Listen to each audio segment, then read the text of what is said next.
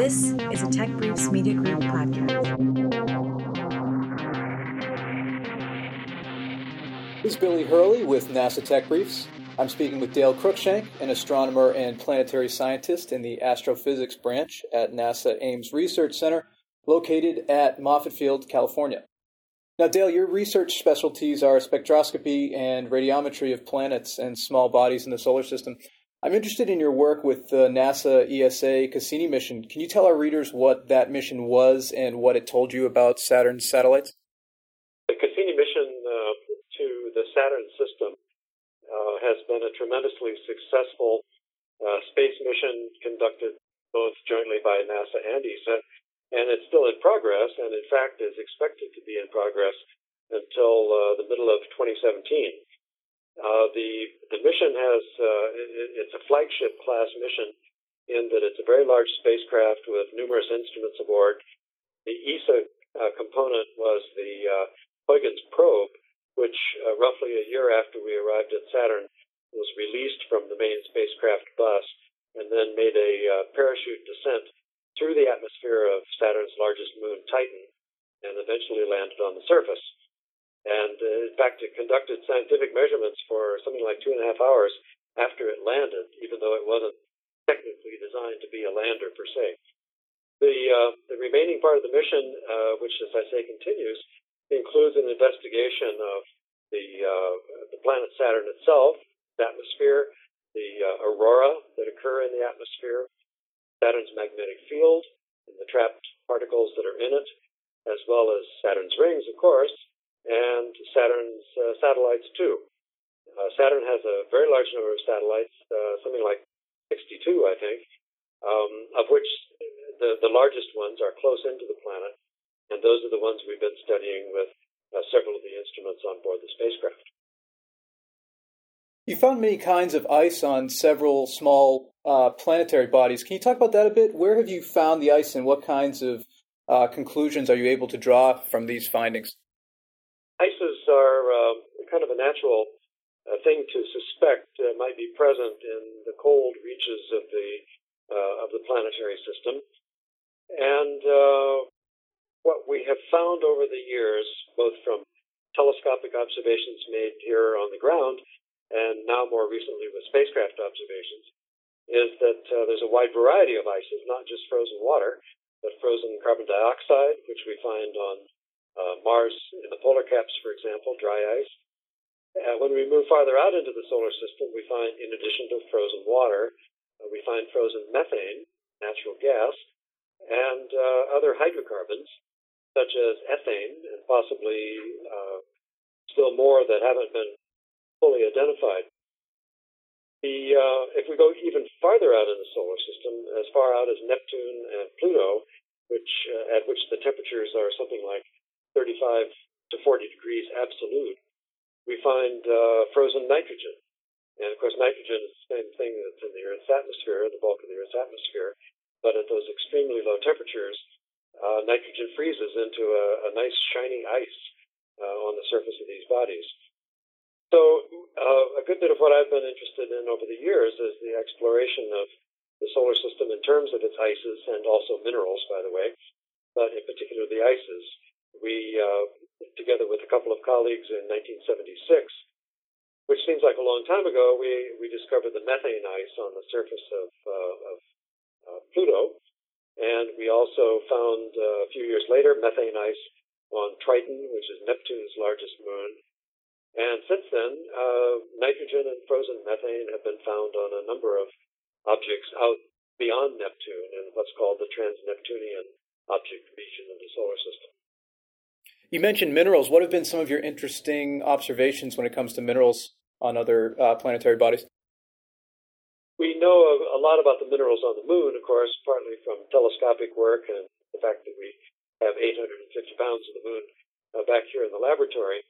And so the minerals that we find on the moon and other celestial bodies or planetary bodies include the so-called igneous minerals, the ones that are formed in pockets of melted rock, usually in the interior of a planet. So we find these igneous minerals, which include olivine and pyroxene and a few others, but the details of their composition and their distribution on either the Moon or Mars are of special interest. We find these minerals also on a large number of asteroids, most of which have orbits between the orbits of Mars and Jupiter. And we go farther out in the solar system, and we still see vestiges of some of these very same minerals. What we've learned in the meantime, while we've been searching for all this, is that these very same minerals occur in meteorites, which are fragments of asteroids that fall on the Earth, and they also appear in the dusty regions that surround stars elsewhere in the galaxy. So certain of these minerals, in particular olivine and pyroxene and a few of their relatives, are more or less ubiquitous throughout our galaxy, and we have every expectation that they occur widely in other galaxies as well.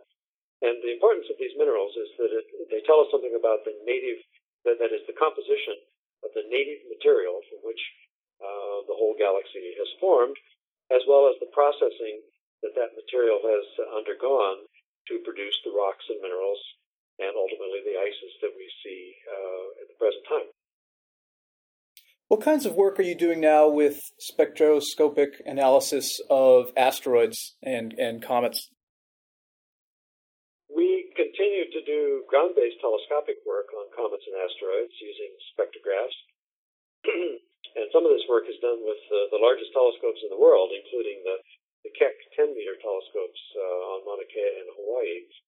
A lot of the objects in the outer part of the solar system are so faint and distant because they're so small that it requires the largest telescopes in the world to detect their light and to analyze it in the way that we like to get the information about the composition of these things and ultimately something about their origin and history.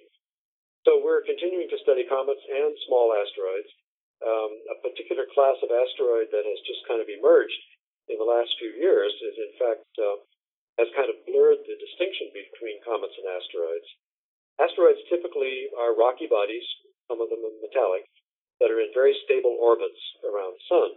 And we figured that they've been in those stable orbits for most of the age of the solar system, in excess of 4 billion years. And during that time, they should have pretty well cooked out any gaseous material or icy material that might have been inside. Well, what we've found to our great surprise just in the last couple of years is that some of these things considered to be asteroids are actually behaving like comets.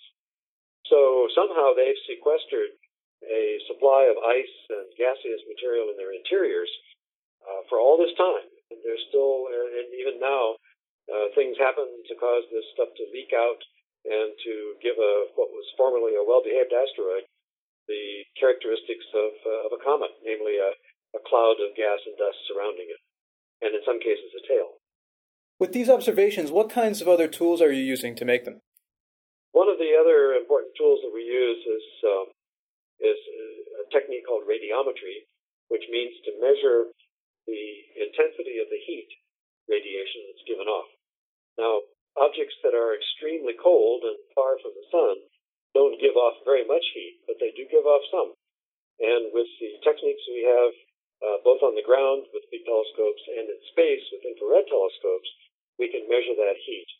Now, it isn't just a matter of trying to measure their temperatures and let it go at that, but it's intended, in fact, to try to give us information about the structure of their interiors and surfaces, because the rate at which heat leaks out is a measure of the nature of the surfaces of these objects, and we can combine that information with the compositional data we get from spectroscopy to get a much clearer view and more complete view of the way these things, these little bodies in space, are packed together and the way they respond to the heat and light of the sun that shines on them. How can these techniques in spectroscopic analysis and radiometry be used in commercial applications? Are there any partnerships with industry that resulted from this work? Not directly from this work. The industry, of course, builds the spacecraft that we use to make these measurements in space when we go to a planet and get into orbit around it, as we are with Saturn and the Cassini mission right now, and with other spacecraft that simply fly by the target and make the measurements on the fly and then radio the information back. So that's a partnership. But these techniques, principally the spectroscopy technique, has been long used in chemistry and in physics for well over 100 years to probe the inner workings of molecules and atoms by the light that they either emit or absorb. So spectroscopy is an enormously powerful tool for studies of the composition of materials in the laboratory, whether it be for pure research or for industrial purposes. And that same technique, with just a few modifications, is what we use either at the tail end of a big telescope to look out into space, or on a spacecraft which is flying by a planet, or a spacecraft such as the Spitzer Space Telescope, which is still in orbit and working, to look at other galaxies and star systems and other planets elsewhere in our universe. Dale, I was hoping to look a bit into your biography here, too. You have an asteroid named after you, is that right? In 1988, asteroid 3531 was named Cruikshank by the International Astronomical Union? That's correct. Is that a good one? It's a nice honor. It's certainly not a unique honor.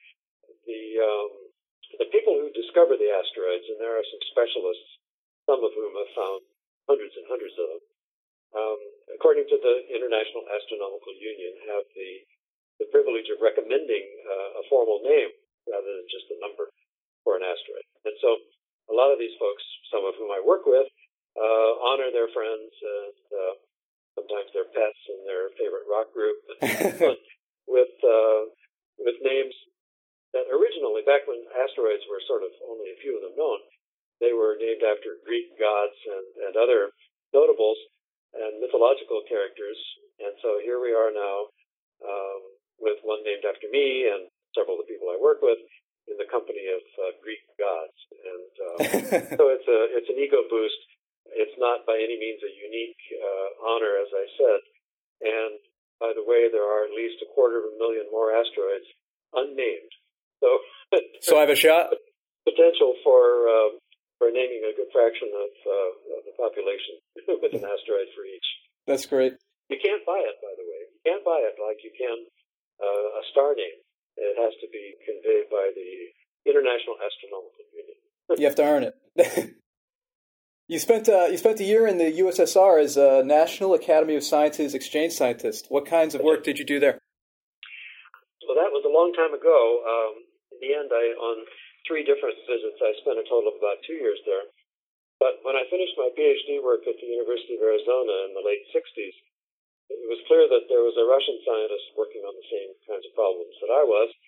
And so I applied for this program that the National Academy had as an exchange arrangement with the Soviet Academy of Sciences, and was able to spend a year there in 1968-69 working with the guy who was doing very similar kind of work to mine.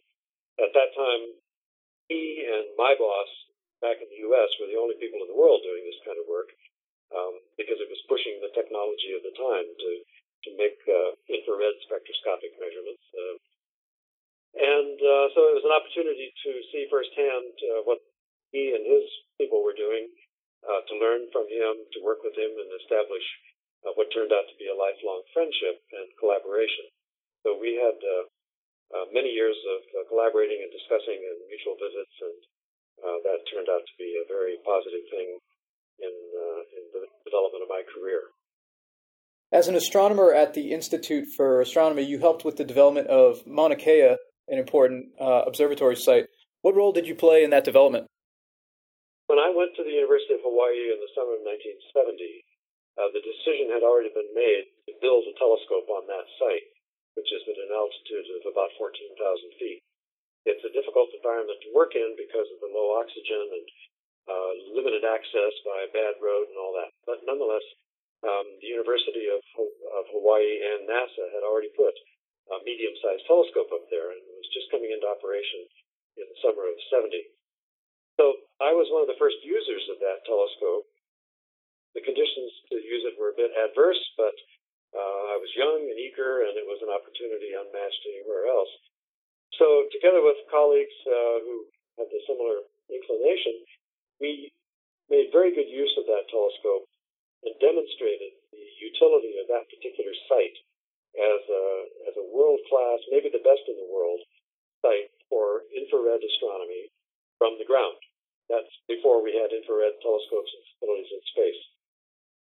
So on the basis of the work that we did and the results we got, which were quite unique, other organizations decided to put infrared telescopes up there too.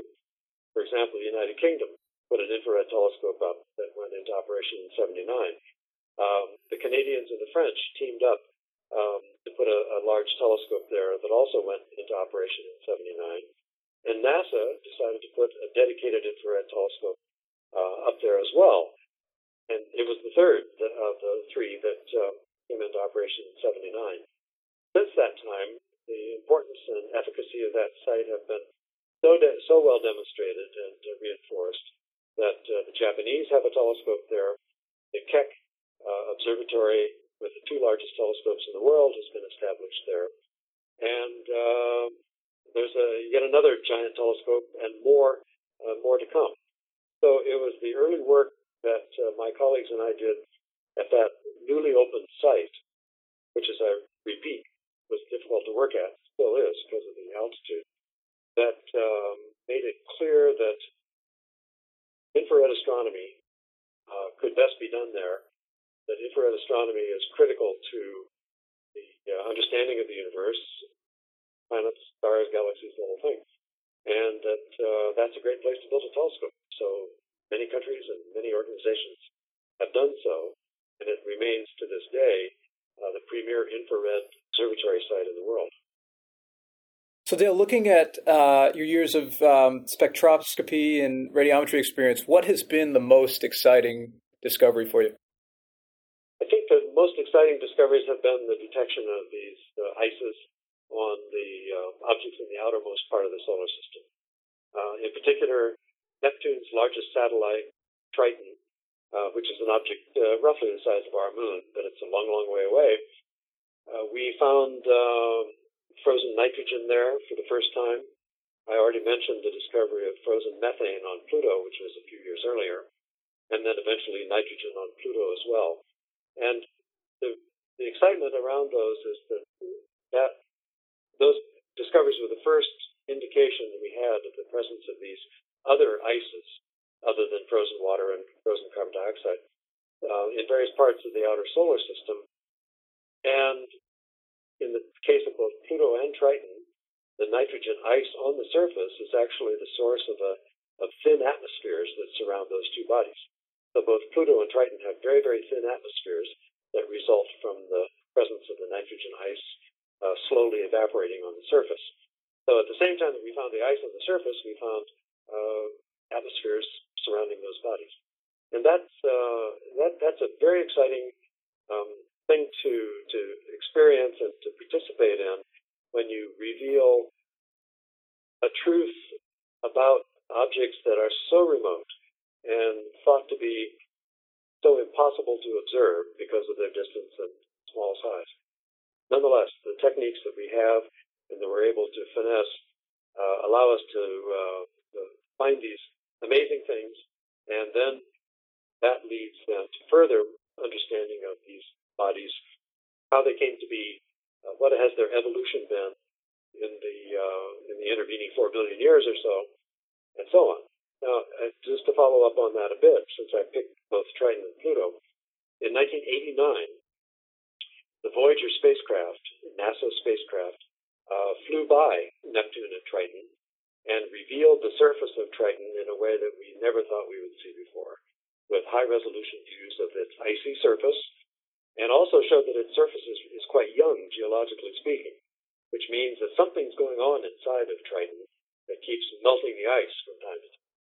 We also found geysers shooting up out of cracks in the surface of Triton up into this thin atmosphere I mentioned.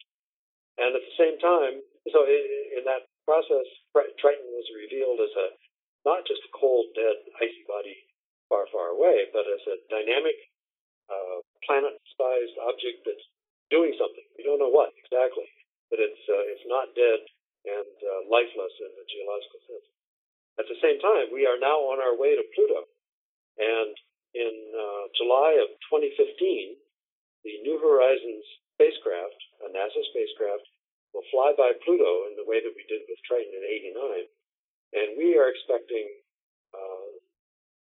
tremendous discoveries when we see Pluto at last up close and personal with the New Horizons spacecraft, which, by the way, is working very, very well. We have every expectation that it will have a highly successful flyby in July of 2015. Thanks, Dale. We at NASA Tech Briefs appreciate your taking the time to speak with us today. My pleasure.